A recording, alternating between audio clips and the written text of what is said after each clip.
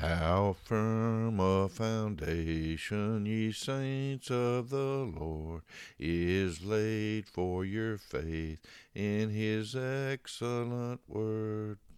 Good morning, brothers and sisters at Antioch Baptist Church in Uganda, Kenya. God bless you. Thank you for being together this morning. Thank you for the opportunity to share together as we continue to look at God's Word, as we continue our look at this wonderful book of the Bible that we call Romans. It was a letter written by Paul to the church at Rome. Today we're in chapter 6, and we're going to just look at verses 5 through 11. So let's read those, and then we'll pray. For if we have been united with him in a death like his, we shall certainly be united with him in a resurrection like his. We know that our old self was crucified with him in order that the body of sin might be brought to nothing, so that we would no longer be enslaved to sin. For one who has died has been set free from sin. Now, if we have died with Christ, we believe that we will also live with him.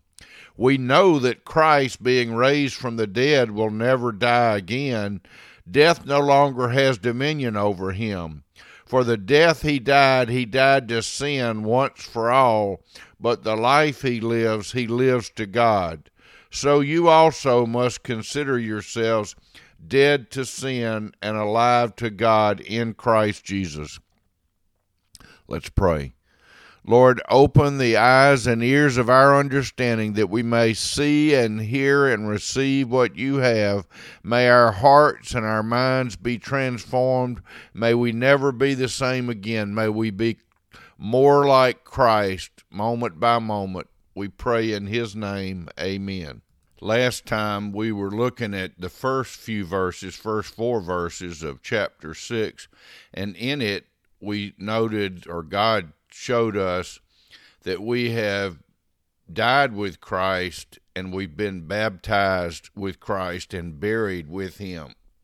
And so as we start the verses for today, we see the word for, F-O-R, but what it really means is, since we have been united with him in a death like his. If we are in Christ, that is, if we have been born again, then we are in Christ. If we've never been born again, then we're still separated from God. We're still dead in our trespasses and sins. So we need to know where we are in this regard. If you've never received Jesus as your Lord and Savior, maybe you've been in church a long time, but you've not actually put your trust in the finished work of Jesus, then let today be that day that by the grace of God, through faith, and even that a gift from God, you would say, I no longer am able to do anything. I must depend solely on Jesus because my sin separates me from God. So I'm trusting Jesus, who died in my place, lived a sinless life and died in my place, was buried and rose again, and that I am resting my salvation fully, completely, and totally on what Jesus has done and not on anything I've ever done or not done or could do. So I pray that if there's anyone who's hearing this who's not been born again, that today would be the day of salvation. So, having been born again, we're united with Jesus in a death like his. He died for the sin of the world. The sin of the world was placed on him. So he died and took sin with him. Then we shall certainly be united with him in a resurrection like his. We know that our old self, the original self, the sinful self, was crucified with Jesus in order that, so that the body of sin might be brought to nothing. It's not that sin doesn't still exist, but it's brought to nothing. It no longer has control over our lives. We still struggle with sin, but that victory has been won through Christ. And so we know that our old self was crucified with him in order that the body of sin might be brought to nothing, so that we would no longer be enslaved to sin.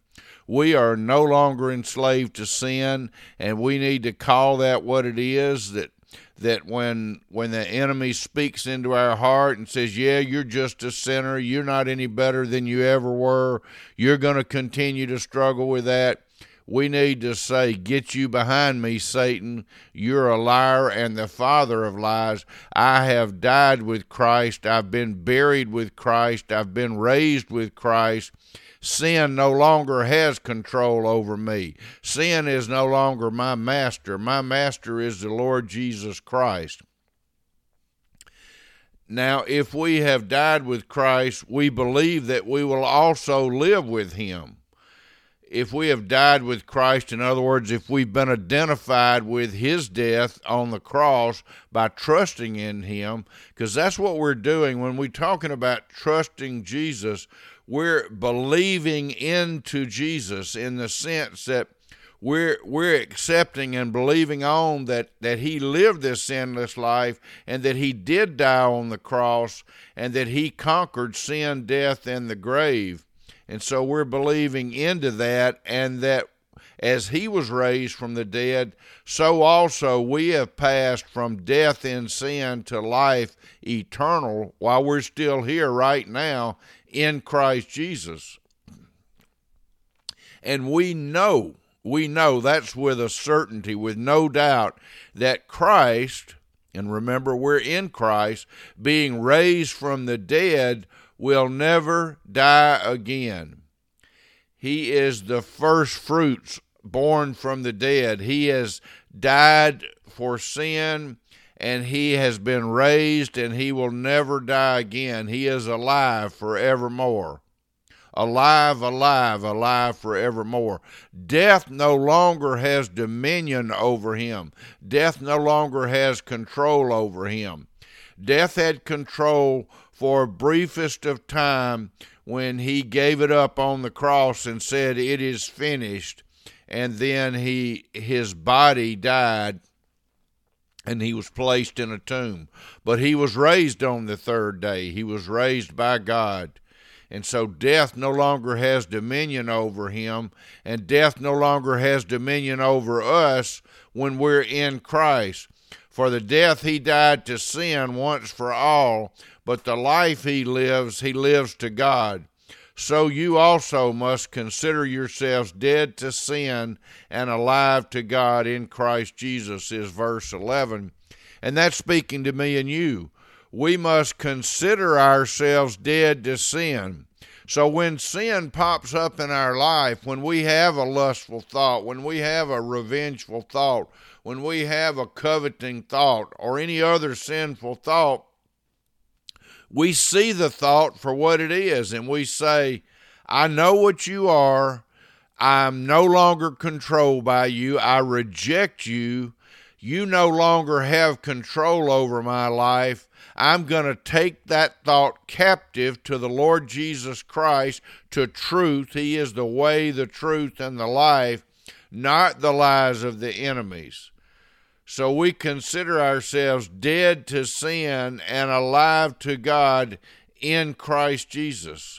We're dead to sin. Sin no longer has dominion over us. We're dead to that sin, but we're alive to God in Christ Jesus. Praise God.